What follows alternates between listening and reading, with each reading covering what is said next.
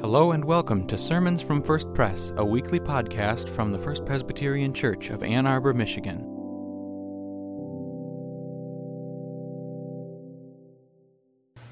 The scripture reading for today comes from the book of Joel, chapter 2, verses 23 through 29. Hear now the word of our Lord.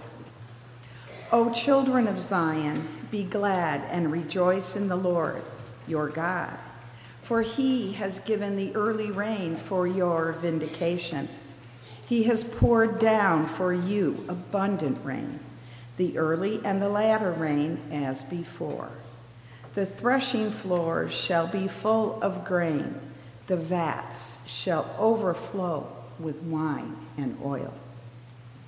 I will repay you for the years that the swarming locust has eaten, the hopper, the destroyer, the cutter, my great army, which I sent against you. You shall eat in plenty and be satisfied, and praise the name of the Lord your God, who has dealt wondrously with you, and my people shall never again be put to shame. You shall know that I am in the midst of Israel, and that I, the Lord, am your God, and there is no other.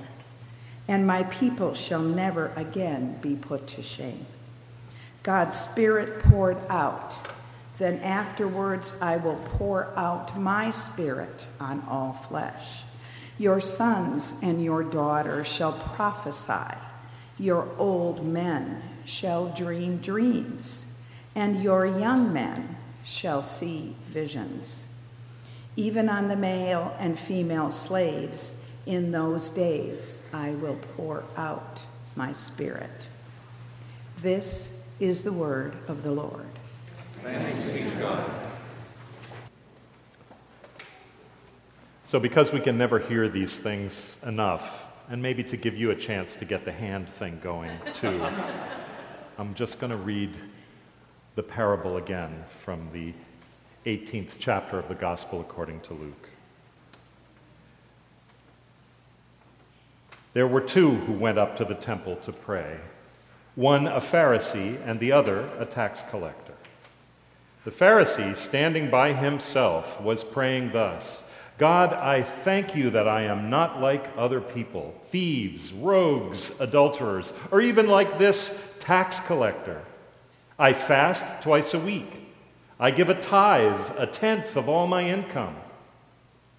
But the tax collector, standing far off, would not even look up to heaven, but was beating his breast and saying, God, be merciful to me, a sinner.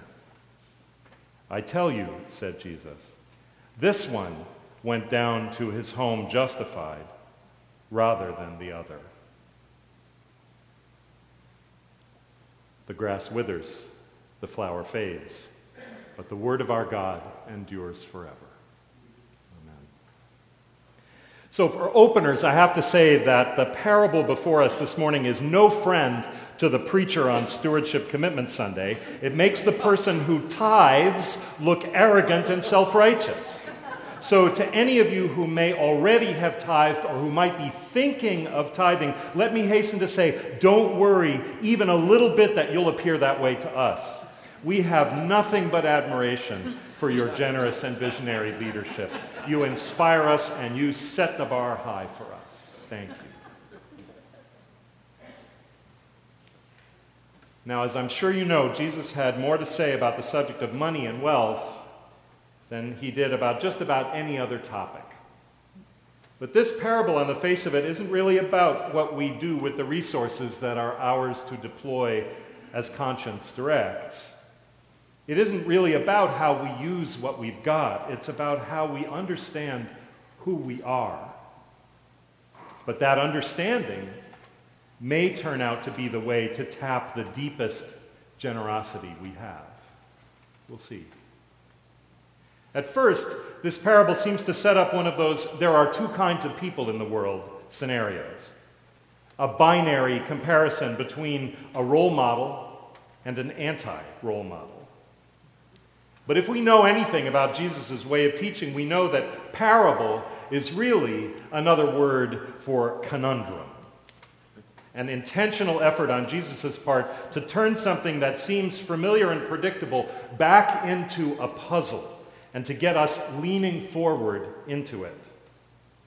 Jesus is trying to mess with our heads, as is his habit in asking us over and over again to look afresh at people and situations and customs that seem to us self-evidently clear, and rethink where we stand and what we value. This, I think, this parable is another one of those moments when we need to let Jesus' teaching complicate our picture on the way to a fresh kind of clarity and a bold new kind of compassion. The two figures whom Jesus picks out in the holy precincts of the temple are almost stock figures in the pages of the gospel. One of them can frequently be spotted elsewhere in the gospel pages, sparring with Jesus about what constitutes good faith and sound observance. The other can frequently be spotted on the hesitating fringes of the community that Jesus welcomes over and again into his restorative company. The first is a Pharisee, a member of a community that prides itself on intentional and rigorous religious observance. And though their reputation for punctilious piety precedes them, we have to remember that there's nothing necessarily repugnant about the spiritual practices that this Pharisee takes great care to follow. The other figure in the sanctuary whose prayer we're allowed to overhear is equally familiar. A tax collector, which is to say, a Jew who has chosen to survive the Roman occupation by, in effect, going over to the other side, signing on to the empire's system of extracting money at just about every turn from his own impoverished people who are being forced to carry the empire's expenses on their own backs. But we have to be careful not to read the contrast between the two of them too simply. Because, of course, the moment we catch ourselves listening to their contrasting prayers and thinking, well, thank God I'm not like that self-congratulating Pharisee, we have fallen headlong into the same trap that catches him. I have a friend who likes to say quite simply, people are beautiful when they pray. People are beautiful when they pray. I think of that particularly when I watch Muslims pray. And I remember what it felt like the day when one of the Muslim college students whom I had driven to a mosque for the prayers that mark the end of Ramadan came running over to the place where I was sitting respectfully on the sidelines of the masjid and grabbed my hand and pulled me into the line, shoulder to shoulder, with scores of others as the prayers began. I remember what it felt like to touch my bald head to the floor with all those people before the majesty and goodness of God. In that moment, I did remember the prayer of the tax collector, God, be merciful to me, a sinner. In a room full of people praying to the God whom they know quintessentially as the compassionate and the merciful one, Al-Rahman, Al-Rahim. For at least a few minutes, I felt so many dimensions of difference between us and so much fraught history and so many different cultures all merge into the singular, whole, clean beauty of people at prayer. I imagine that you're beautiful too when you pray, though so far I've always kept my head bowed with you, so I haven't sneaked a peek yet. I wonder if one way to grab the conundrum of Jesus' parable is to look for the beauty in each of these two people as they pray. in their holy place. To see that beauty, we probably have to start by really seeing them. And let's be honest, neither one of them is a paragon. The Pharisee is sanctimonious, and his arrogance certainly mars the beauty of his prayer. And the tax collector is a sinner. Repentance is one thing, but amendment of life is another, and we don't know anything about that yet. They're both drawing on at least some clarity about who they are, and they even both realize how their states of spirit alienate them from each other. Though, of course, one of them is glad for the separation, while the other one laments it. And each of the two of them has some serious spiritual work to do, of which their prayers are only the beginning, or maybe, in the case of the Pharisee, not even the beginning, since he seems to leave thinking he's done. What they receive as a result of their respective ways of praying is in both cases in spite of, not because of. Jesus affirms the righteousness of the tax collector in God's eyes in spite of his being a sinner, and says that God doesn't yet see the Pharisee that way in spite of his flaunted piety. But each of the two of them knows something true about himself. The Pharisee knows how he enacts his religious commitments, knows what he does and why he does it, knows that God loves us, and knows how it must appear, what he does, to those around him, that he leads a visibly pious life. He thinks that he's turned himself inside out so that the people around him can see what's going on inside him and admire him for it. He contemplates what he thinks are his spiritual successes. Meanwhile, the tax collector knows how he's viewed by others as a stooge of the ruling empire and an extorter of already impoverished people. Knowing that he's failed to enact the things he values, he turns himself outside in and contemplates his own public failures in the solitary anguish of his own contrition. I think part of what can make this parable a conundrum for us in a helpful way is that while each of its two characters is a stereotype, in fact, most of us recognize some of ourselves in each of them. After all, the prophet Joel, as Gail read, promised that in the latter days God would pour out God's Spirit upon all flesh, the usual suspects and the first-timers, the women and the men, and maybe even the ones who feel sure they're full and the ones who know for certain they're empty. Emily Dickinson wrote, "We believe and disbelieve 100 times an hour, which keeps believing nimble." What an Emily word that is, nimble. And I think many of us, when we've prayed, have been both self-satisfied and mortified, both self-sufficient and needy, both confident and halting, which maybe keeps our prayers nimble.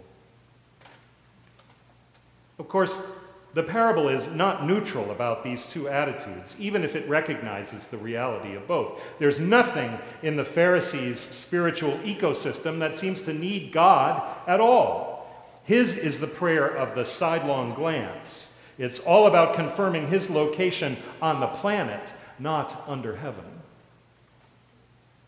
Meanwhile, the tax collector's prayer is utterly vertical, all about utter dependence on the mercy of God, Al-Rahman, Al-Rahim.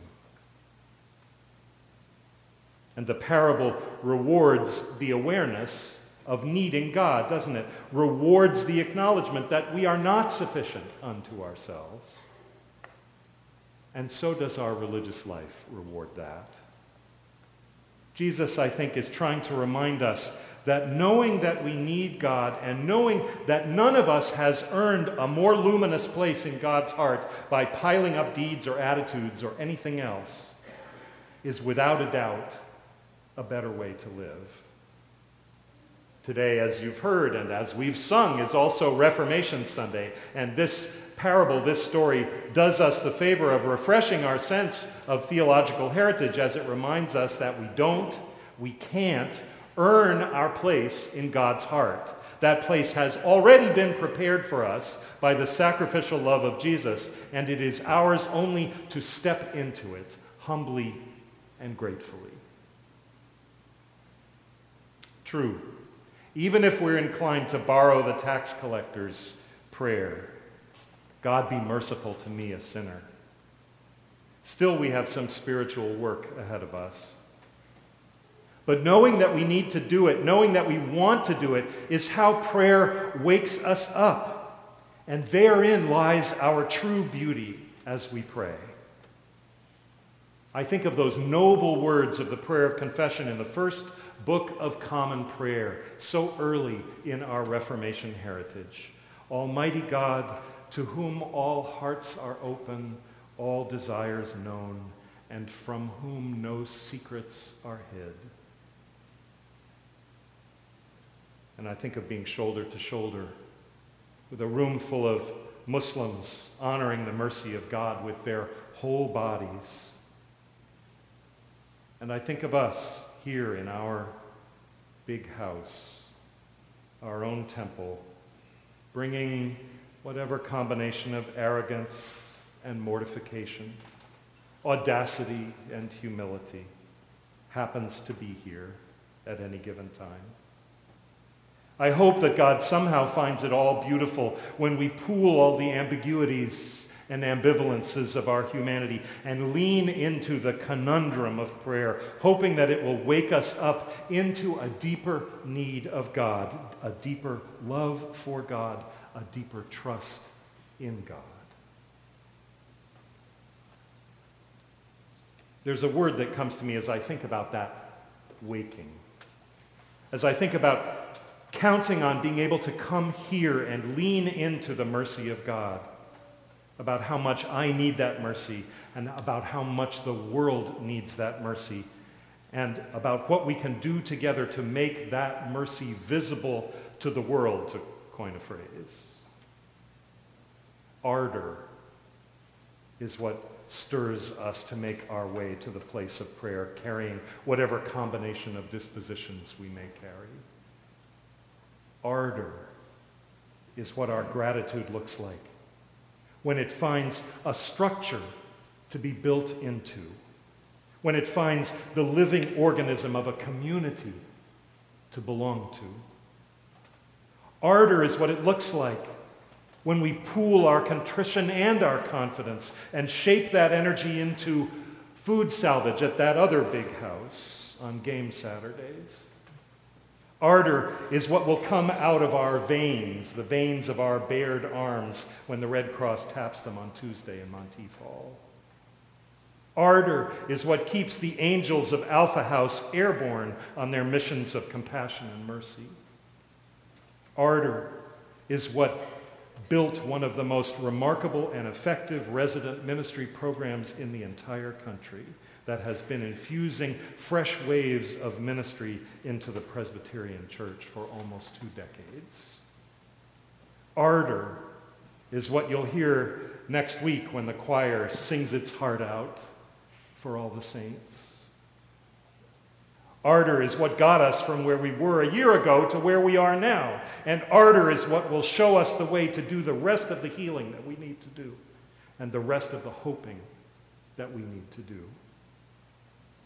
All of that only exists because people bring their ardor here, along with whatever they know about themselves and as much honesty and as much courage as they can muster to name their need of God, who will welcome them who will heal them, who will chasten them, who will humble them, who will feed them. Their need of the God who has, without a doubt, noticed that they are just beautiful when they pray.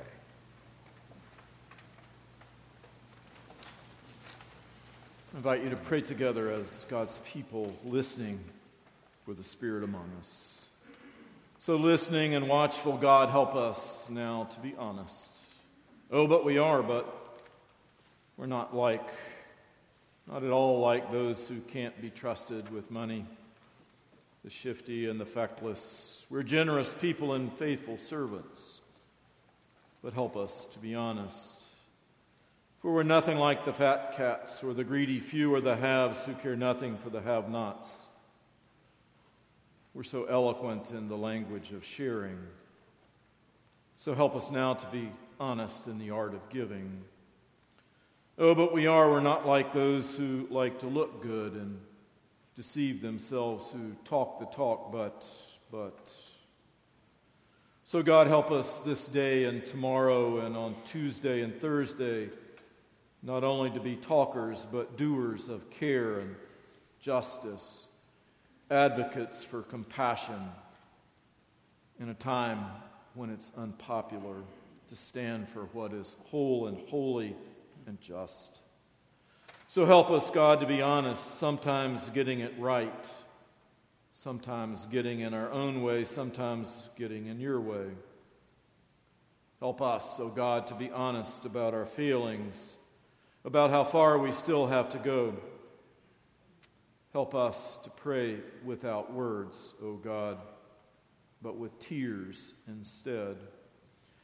And help us, honestly, this day to love justice, seek mercy, and to walk humbly in your way. As people, but also as a community of faith, attuned to the inflections of your Spirit, and sensitive to the many and complex needs of a diverse community, full of faith and doubt and hope. So listening, God, on this day, bring us healing, not Band-Aids that fall off with the slightest drop of water, but healing that hears, appreciates, and validates the multitude of voices in our common life and history. So listening, God, when so many voices trumpet their greatness and so many images boast of their beauty and flaunt their power, and friends squander their best opportunities, and so many of us miss the opportunities to be channels of mercy. Come among us, O God. Break into our hearts, so that whenever we're tempted to think of ourselves as better, more worthy, more deserving, more important, send us a critic, O God, to prick our pride and reground our spirit. Let your humility daily break in and challenge us, reminding us of our brokenness and need, teaching us to serve and love everyone with the grace and humility you bear. So God, pour out your Spirit as we gather and we pray around this table. Enable us to break habits, open hearts, and tend to the community of people around us who bear scars of a homeless, uncertain life. Help us to carry food to the tables of those who are hungry and to be shelter and provide shelter for those who have no roof over their heads. Help us to see the rising tide of hunger around us and notice children and families, older adults, who come to food banks now seeking to provide food for the table to make ends meet. Help us to be attuned to the brokenness, loneliness, and pain and depression that afflicts so many women and men, children and youth. Ease the terror of addiction and offer links to the bands of life. And listening, God, most of all, hear us now as we tune our hearts to yours, guided by your own pattern and words of prayer, saying, Our Father, who art in heaven, hallowed be thy name. Thy kingdom come, thy will be done, on earth as it is in heaven. Give us this day our daily bread, and forgive us our debts, as we forgive our debtors. And lead us not into temptation, but deliver us from sin. For thine is the kingdom, and the power, and the glory forever. Amen. Thanks for worshiping with us. For more information, visit us on the web at www.firstpresbyterian.org or send an email to info@firstpresbyterian.org. See you next week for another sermon from First Pres.